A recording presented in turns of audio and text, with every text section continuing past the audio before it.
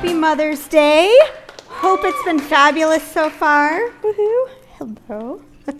I am excited to be here tonight with you. And pretty much, if you are in this room, you know the value of having a mother.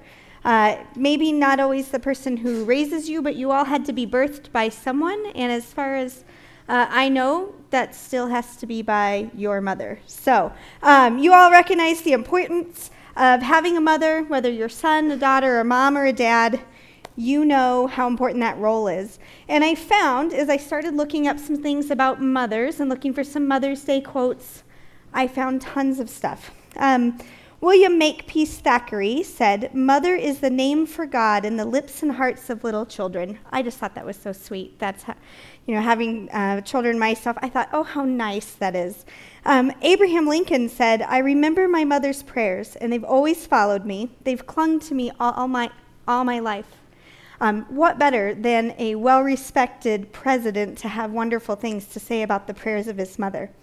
However, tonight, even though it's Mother's Day, our focus isn't necessarily going to be on the story of a mother, but rather that of a mother-in-law. So, any mother-in-laws in the room? No, I know there's at least one. All right, well, hopefully a few others, a couple over here. Well, when I went to the internet to look up information on mother-in-laws, I found quite a different set of information available in web pages. I found that there were quite a few websites, I actually was surprised, quite a few websites that are committed to the entire sole purpose of complaining about mother-in-laws, writing pages of horrible gifts that you've received from your mother-in-laws, and I found quite a few pages of mother-in-law jokes, none of which I'm going to share with you this evening. But if you're interested, I'm sure you've heard a few. You can find them later. We are actually going to be looking at a very famous mother-in-law in the Bible and a mother, and that's Naomi. And the story of Naomi is actually found in the book of Ruth. The book of Ruth is in the Old Testament. It is just after the book of Judges, and it's before 1 Samuel and the book of Psalms and the rest of the New Testament at that point. It's a small little book. It has 4 chapters, and it's obviously named Ruth, not named Naomi, so you're going to find out in a little bit why it's named that. But the story takes place during this time in which the people of Canaan, or God's people, the Israelites, had just wandered in the desert for 40 years. God brought them into this promised land, this land that was flowing with milk and honey. It said that there were grape clusters the size of your head that required 2 men to carry them on a pole. Like, that's huge grapes. I don't know. If you ever go to the store and you see those itty-bitty baby grapes, that's not what he's talking about. We're talking about huge, giant grapes. This amazing land that God had given his people. And this story takes place about a generation later. So the people have been in the land for a little while. And in Deuteronomy 11, if you go back, God promises his people before he takes them into the promised land, as long as you obey me, as long as you follow my words, then I promise that I'm going to water your land, take care of your gardens, give you food to eat, keep your livestock well fed, and I will protect and take care of you. But he says, if you disregard what I have to say, if you don't listen to my commands and follow them, then you are going to be sorry. Basically, he says you're going to experience drought, you're going to experience famine, you're going to experience loss, and you're going to experience death. And here we are, just one generation later, and here the Israelites sit in Canaan in a barren land. There's a drought, nothing's producing, things are falling apart around them. It's basically their own economic downturn. Okay, there is a family in this land, in a town called Bethlehem. Maybe you've heard of Bethlehem. We sing a song at Christmas about Bethlehem. This is where this takes place. It's a nice little town, a nice little village, quite a few people living there, had been doing well, but suddenly they find themselves experiencing this drought and this famine. And there's this one man named Elimelech. And if you say that a lot of times, it gets kind of confusing. But Elimelech has a family. He has a wife named Naomi, and he has 2 sons. And Elimelech hears that in a country just over, a river, basically, there they're doing very well. There's great wealth. They're not having all of these problems with famine and drought. So he decides he's going to close down shop, close up his business, board up his home, leave his land for a little while, and see if he can make it better over in this other country. And the country's name is Moab. So he moves his family to Moab. How many of you have moved to another country at any time? Anyone in here? Okay. So it's kind of a big deal. You got a lot going on. You got to pack up everything, and if you leave stuff behind, you got to put it in a storage shed or something, have it taken care of. So Elimelech takes his family, moves to Moab, starts to set up shop, and all of a sudden, he dies. It doesn't tell us why he died. It doesn't tell us what happened, but he dies. So at that point, here is Naomi left with 2 sons. What is she going to do? She just got here. She probably doesn't want to go back to Bethlehem because things seem worse over in Bethlehem. At least maybe they can find jobs and take care of themselves. So she begins to raise her sons, and it says that her 2 sons find foreign women in Moab to marry. They go ahead and get wives. And during this time, when sons would get married, them and their wives, their families, would actually stay with their parents and take care of them. So the sons would care for their families. They would take over the family business and take care of everything. So now Naomi at least is being taken care of. She has her 2 sons, and she has their 2 wives. And their wives' names, which will be important later, are Orpah and Ruth. Okay, how many? Orpah's not really a super popular name, but Orpah and Ruth are these 2 daughter-in-laws that she has, and they come to live with her. They all lived together, it says, for about 10 years, and probably what would have been unusual about this is that Orpah and Ruth don't have any children. Okay, during this whole time, they're barren, so they're living with their mother-in-law, getting to know her, taking care of her, hanging out with their husbands, and then it says all of a sudden, after about 10 years, both of their husbands die. I don't know if they died in a family business accident. There's no real indication as to what happens, but all of a sudden, Naomi, who's left all that she knows over in Bethlehem, is left with these 2 young women. 2 women that she's gotten to know pretty well, because there hasn't been a whole lot of other stuff. There's no grandchildren to take care of or to play with. It's just the 3 of these women left.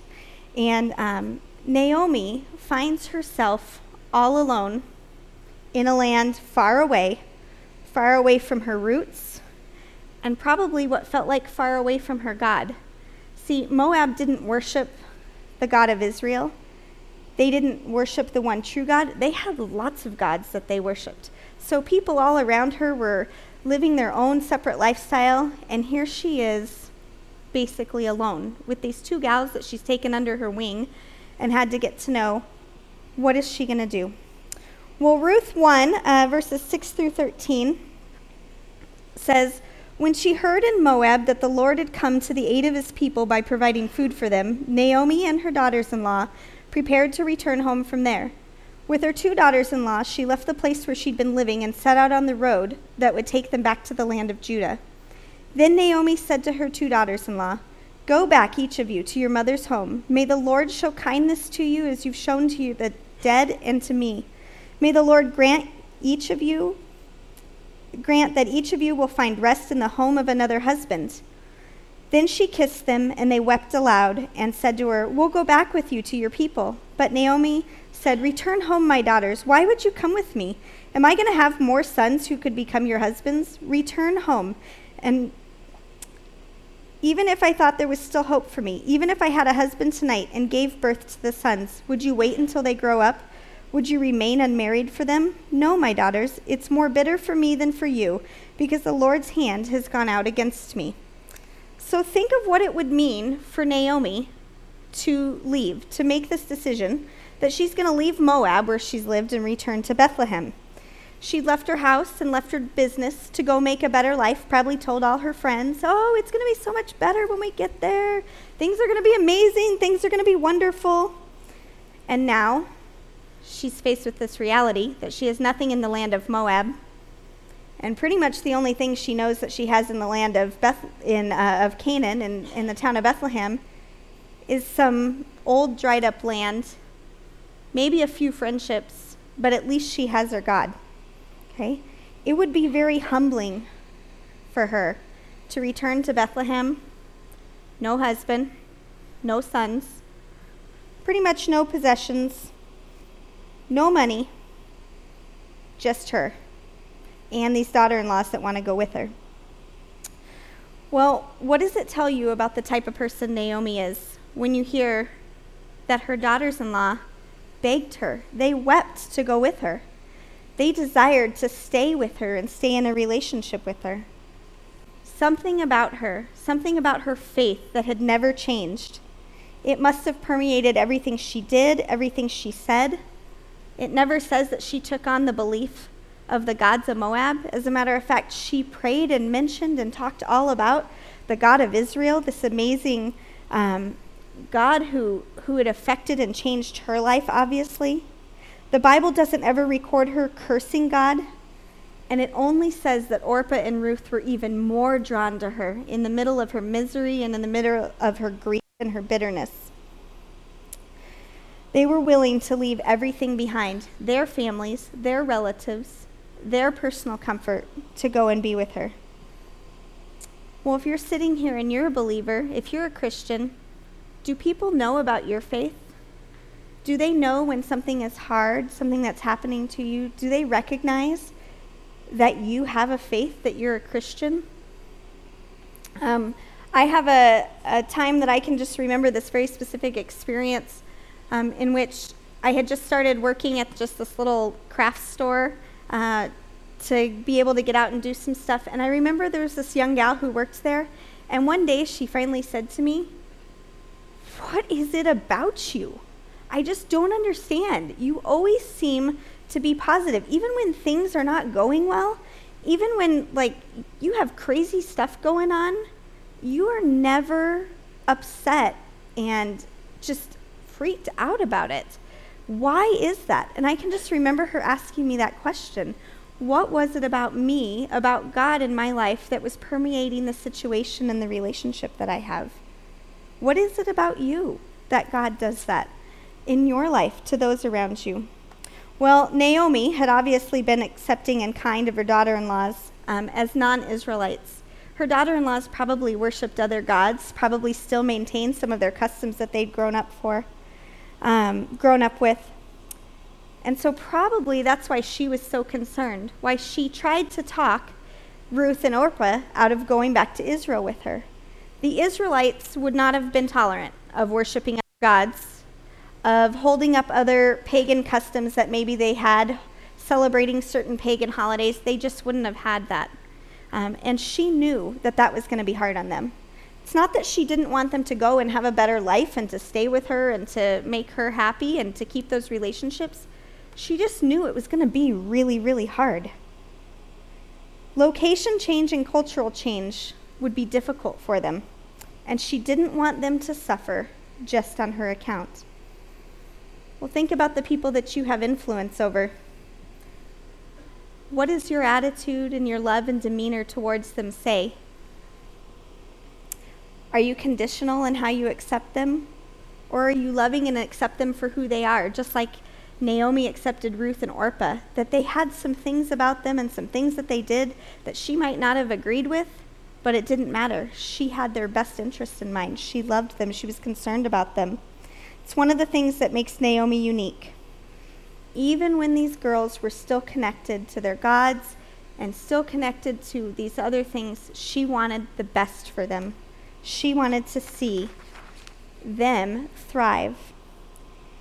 Naomi knew that the choice for Orpah and Ruth to leave their homes, to leave their families, to leave their customs, to leave everything that they'd grown up with, had to be a personal desire. She believes that so much that she gave them a blessing. She told them, "I'm okay if you leave. It's fine. You can go back. I want you to be happy. I not only want you to be happy, I want you to marry other men. I want you to have a life and to have children and to have families." She blessed them with that, and blessed them so that they would experience no guilt in leaving her and going back. How do you show happiness? How do you show a desire for others' happiness to them, even when they're doing something that may not benefit you, that may not be in your best interest, but might be in their best interest? Do you utter words of blessing upon them when you depart, just like Naomi did? Do you offer them blessing when you are at difference with them? What an example Naomi was of this. Well, in Ruth 1, in verses 14 and 15, it says, "And they wept again. Then Orpah kissed her mother-in-law goodbye, but Ruth clung to her.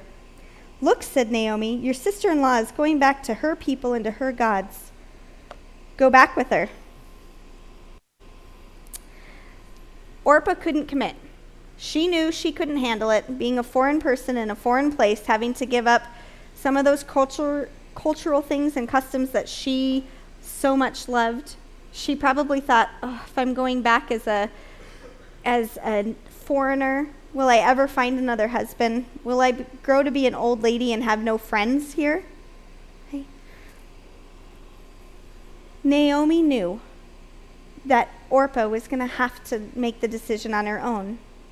So many people come so close to Jesus, just like Orpah was so close to Naomi and her God, and they love everything about the thought of being with that person. They love everything about the thought of being with Jesus, of the great things that he's done, but they can never come to a point in their life at which they commit to surrender to it and to give up their life and to give up their old ways and their old habits.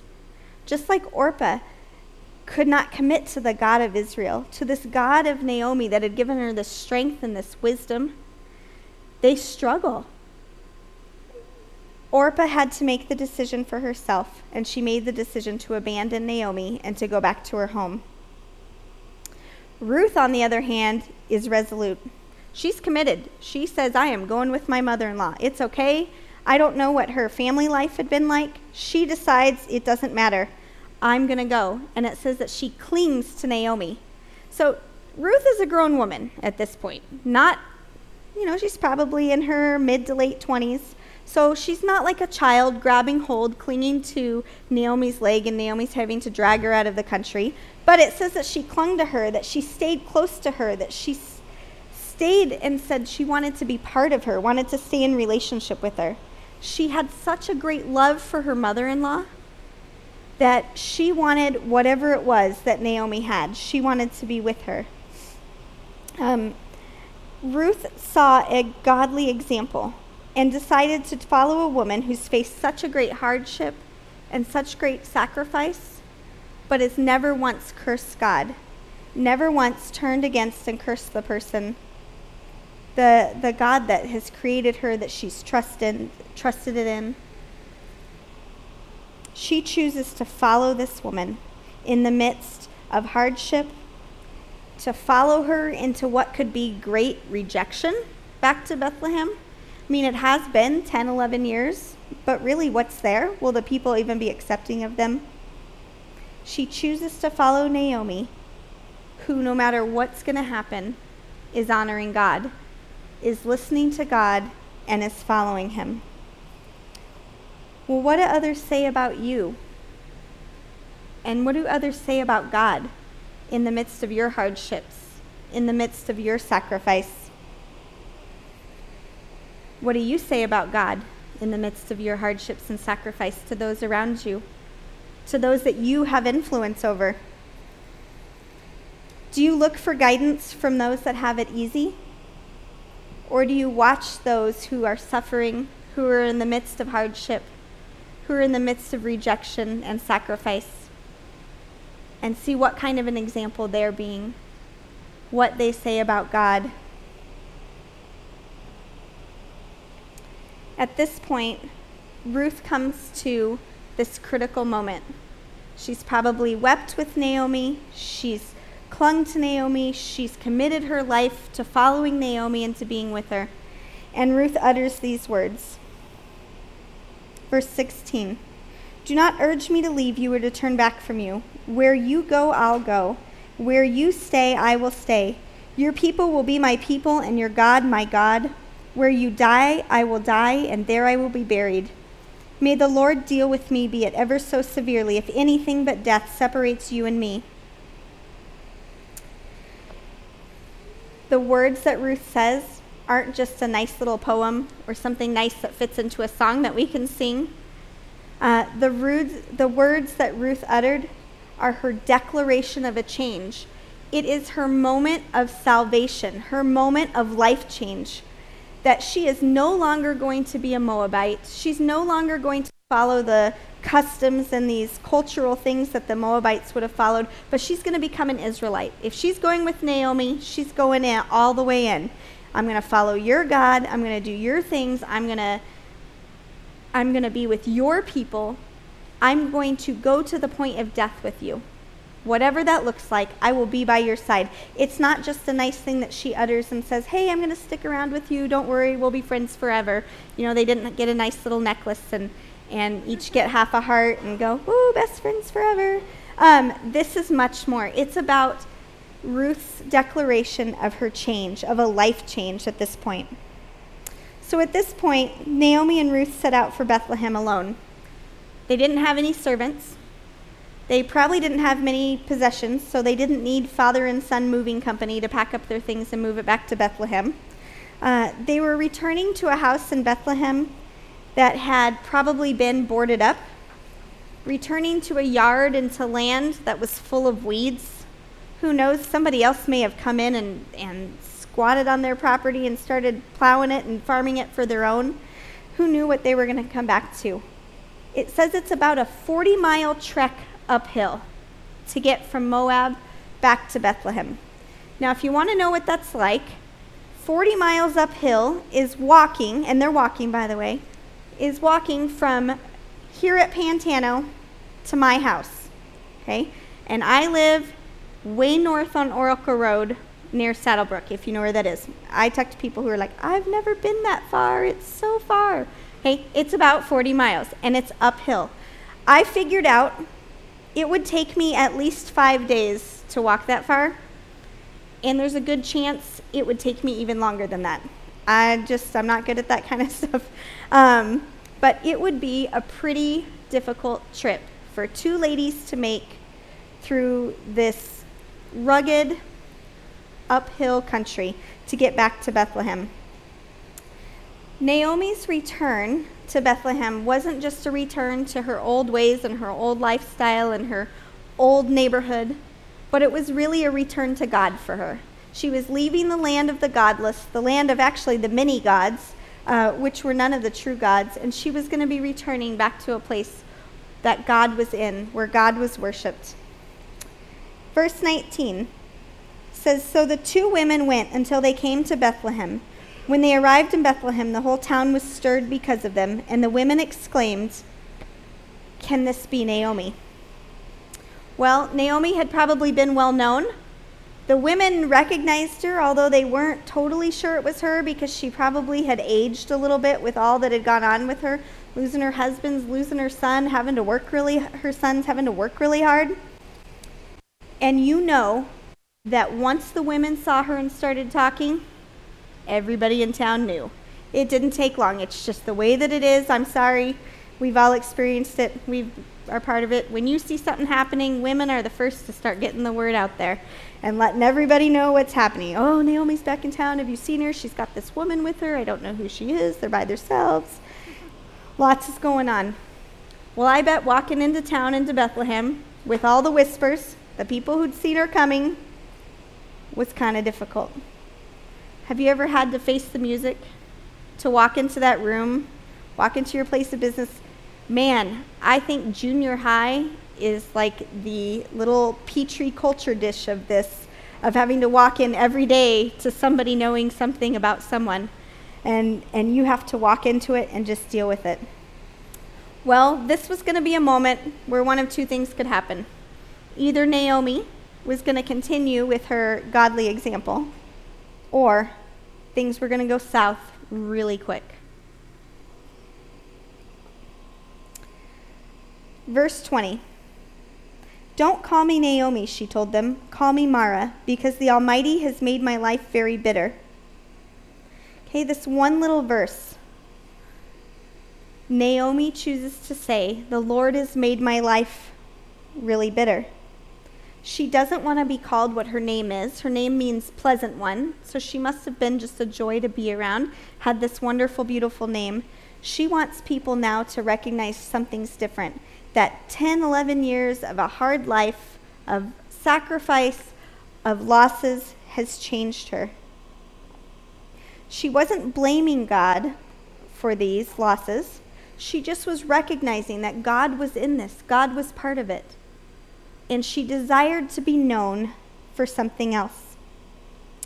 Naomi's acknowledgement of her bitterness was not actually giving the word power. It wasn't being used as a verb. It was being used as an adjective to describe a point in time at which she had come to. It was a description of the status of her life. She had left full with so much going on, with so much hope, and she'd come back very empty, without the things that she had loved, without the things that she had left with. Too often, we let all of these adjectives that describe the events of our lives begin to define our actions. They begin to get played out. The anger that resulted from a disappointment turns into angry outbursts, turns into us trying to find ways to bring malice into somebody else's life. Our disappointments start to bring others down. Our grief over a loss turns into shutting down our relationships, into avoiding interaction with others. We start to project our misery onto others. Yet Naomi, in this moment, wasn't bitter against the Lord. Had she been, she would have stayed away. She wouldn't have come back to these people. Her use of wanting to be called bitter is a description of where she was at. See, the key to dealing with our bitterness, our anger, our disappointment, our this isn't fair experiences that we go through is drawing close to God and coming close to those who draw close to Him. The experiences you have, the words that are placed upon you, don't have to define you. They don't discount you. They don't discredit you. They don't make you someone else. They merely point to a moment in time at which you can move forward through, or you can stay stagnant. You can choose to draw close to God in the midst of those times of anger, in the midst of those times of disappointment, in the midst of those times of saying, this isn't fair, I didn't think this is what was going to happen. You can draw close to God at those times, and He's going to uphold you. He will move you forward. The other thing you can do is you can draw close to others.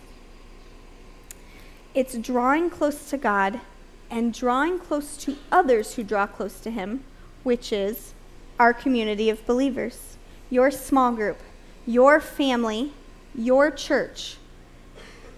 You can use those relationships to draw close to God and be upheld and experience the fullness of God in the midst of your struggle and your sacrifice and your disappointment. Well, at this point, what an example Naomi is to not only those around her, but still to Ruth, this Moabite woman who's learning the ropes, figuring out what does it mean all of a sudden to have a relationship with God.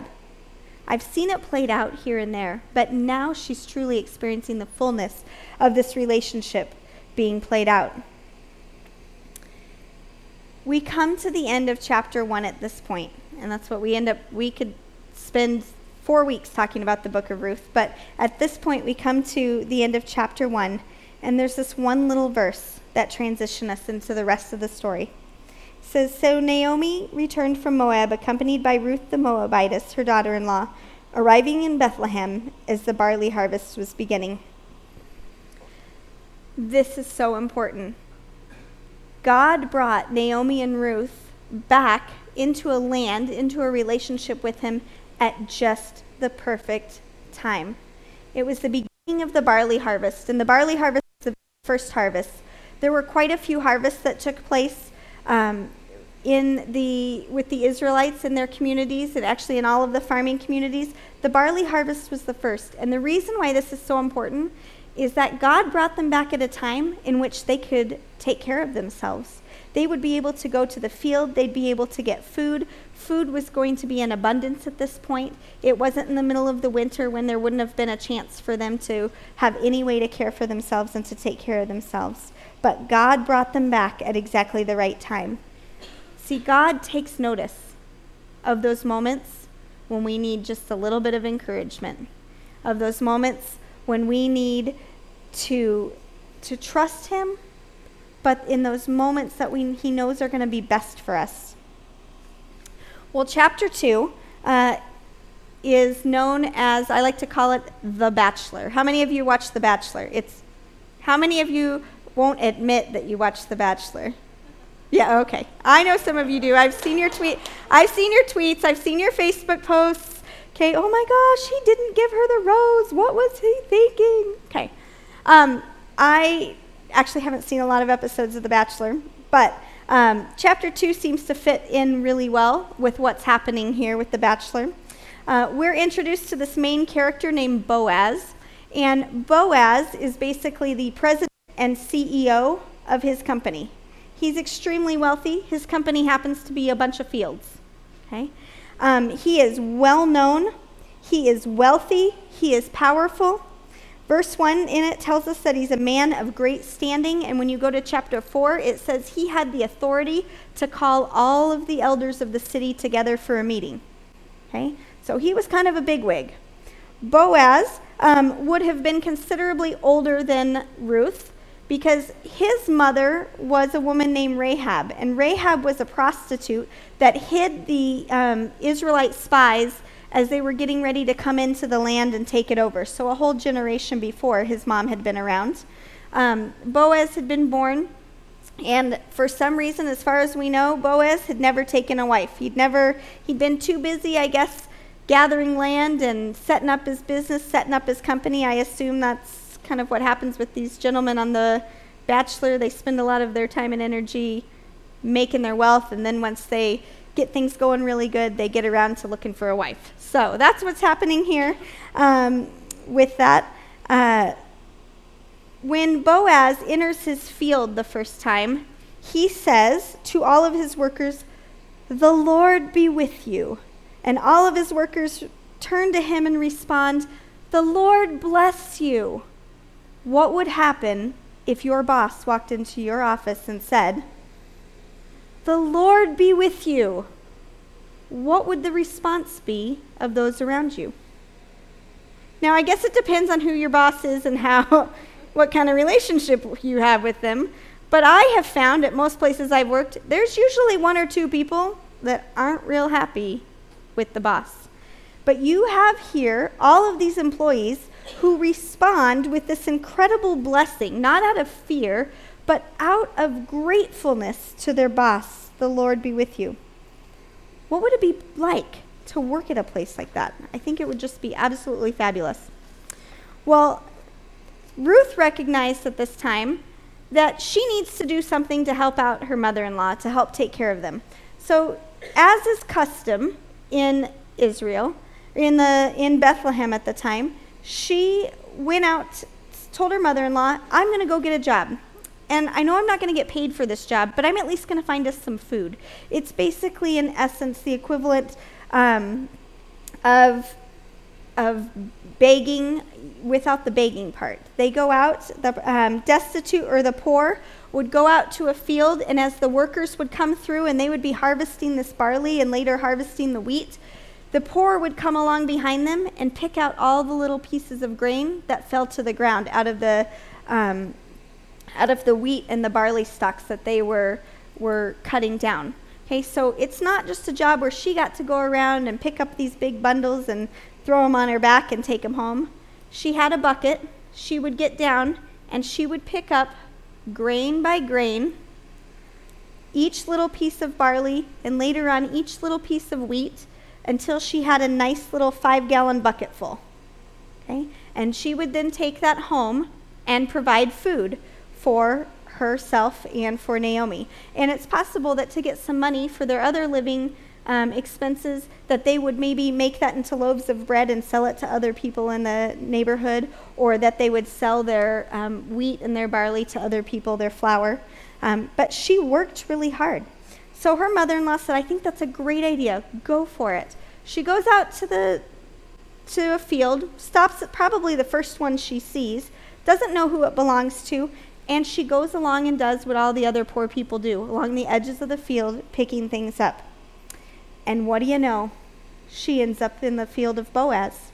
This person, who is this wealthy, good-looking guy who comes around. Well, Boaz immediately takes notice of her, asks about her to all of his workers. All of his workers I won't go ahead and read this to you, but he says, hey, who's that lady over there? She's working in my field. And his workers said, oh, it's this Moabitess. She is an amazing worker. You can't believe what she's been doing and how well she's doing. And she just has worked from sunup to sundown every day that she's been here. And Boaz really takes an affection for her. He talks to her, calls her over, tells her, hey, I'm going to give you protection. I'm going to give you water. I'm going to give you food. You can take a little extra home. I've heard how you've taken care of your mother-in-law. And he goes ahead and gives her a great blessing, puts that upon her, and offers her all of these provisions. Well, Ruth returns home. She tells her mother-in-law everything that's happened. And at this point, her mother-in-law says to her, guess what I just remembered? Boaz, that guy you were working for who talked to you, he happens to be related to us. Not only is he related to us, but we have a custom that he can be our redeemer. He can buy our land, he can marry you, and we'll be debt-free. You can have babies. You can be taken care of. This is a thing of great honor. So Ruth listens to her wise mother-in-law, does as she says, and continues working hard.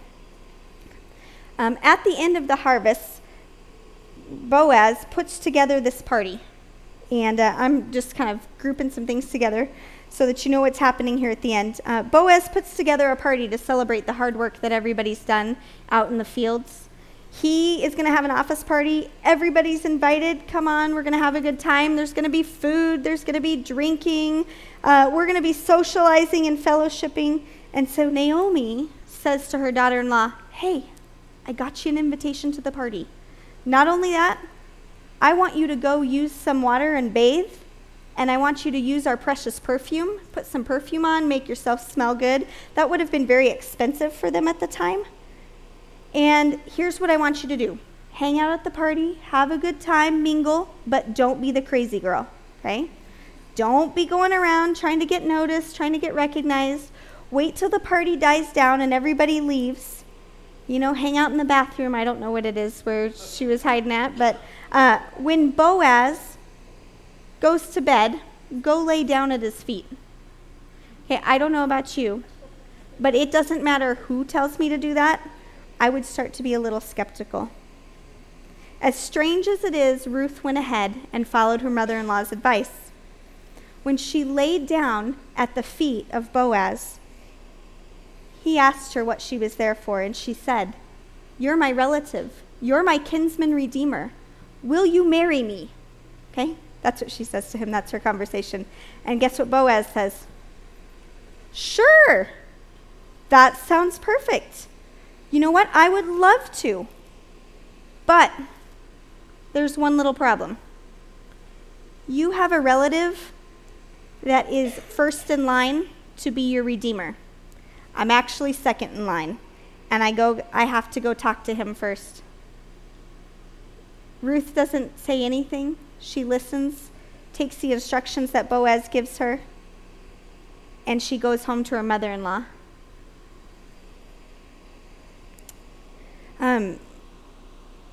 Do you trust God when things suddenly look like they're falling apart? When the wise advice you got, the plans you have, start to come apart and start to be going seemingly wrong? Do you start to give other advice to friends when they come to you and say, look, I thought this is what God wanted me to do, but it's not working out. There seems to be a kink. I don't know why it's not working. What do you say to people in that moment? Do you tell them, hey, I'm going to pray with you. Let's just trust that what God showed you is going to work out.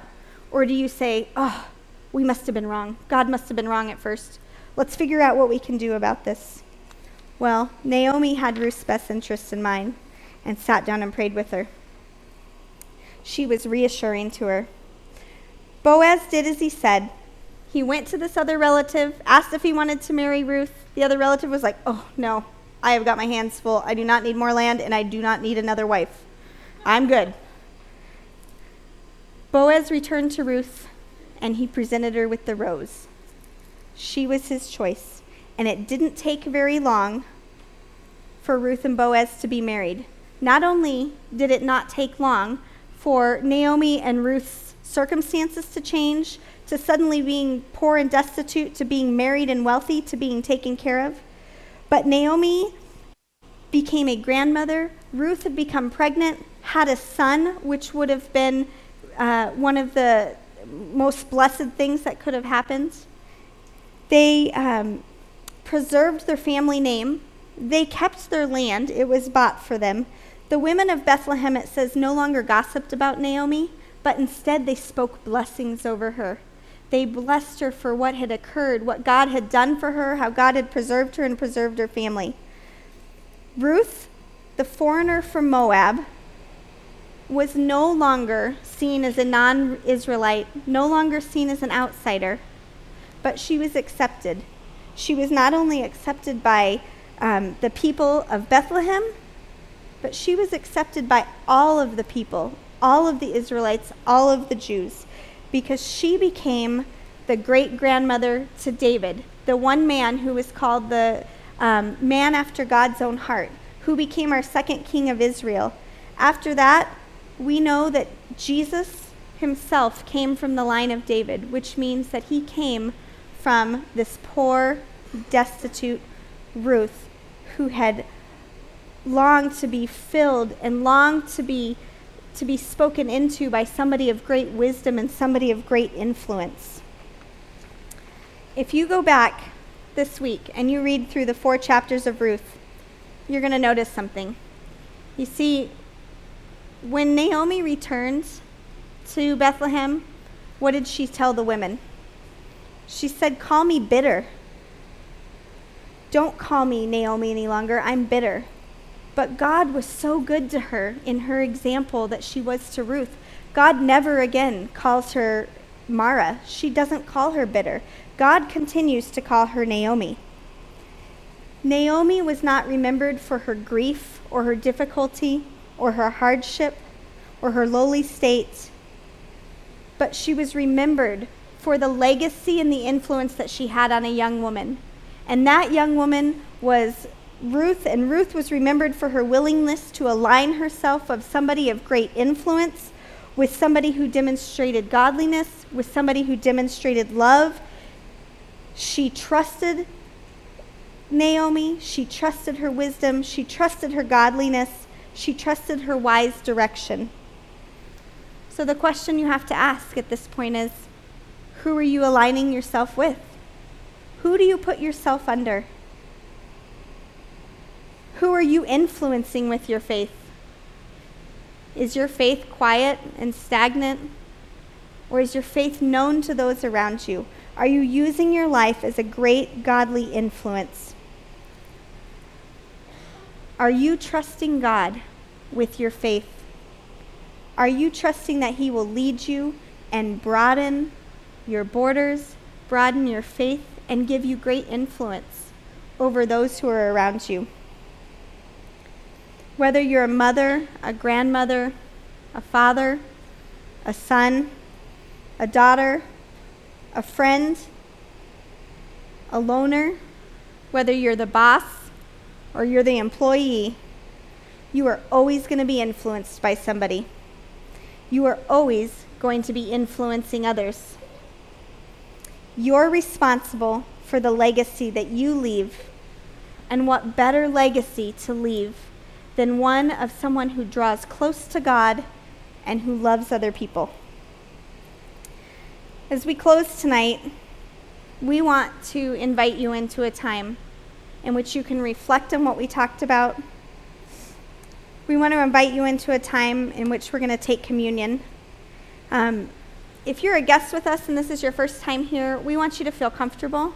We want you to sit back, or you are welcome to join us at one of the communion stations around the room and participate. It's our time that we can remember what Jesus, who the Bible says is our kinsman redeemer, did for us. That we can remember that he paid a price for our debt so that we can have freedom from sin. We can have freedom from the things that disappoint us and that we find ourselves in bondage of. And we can have the opportunity at a new life.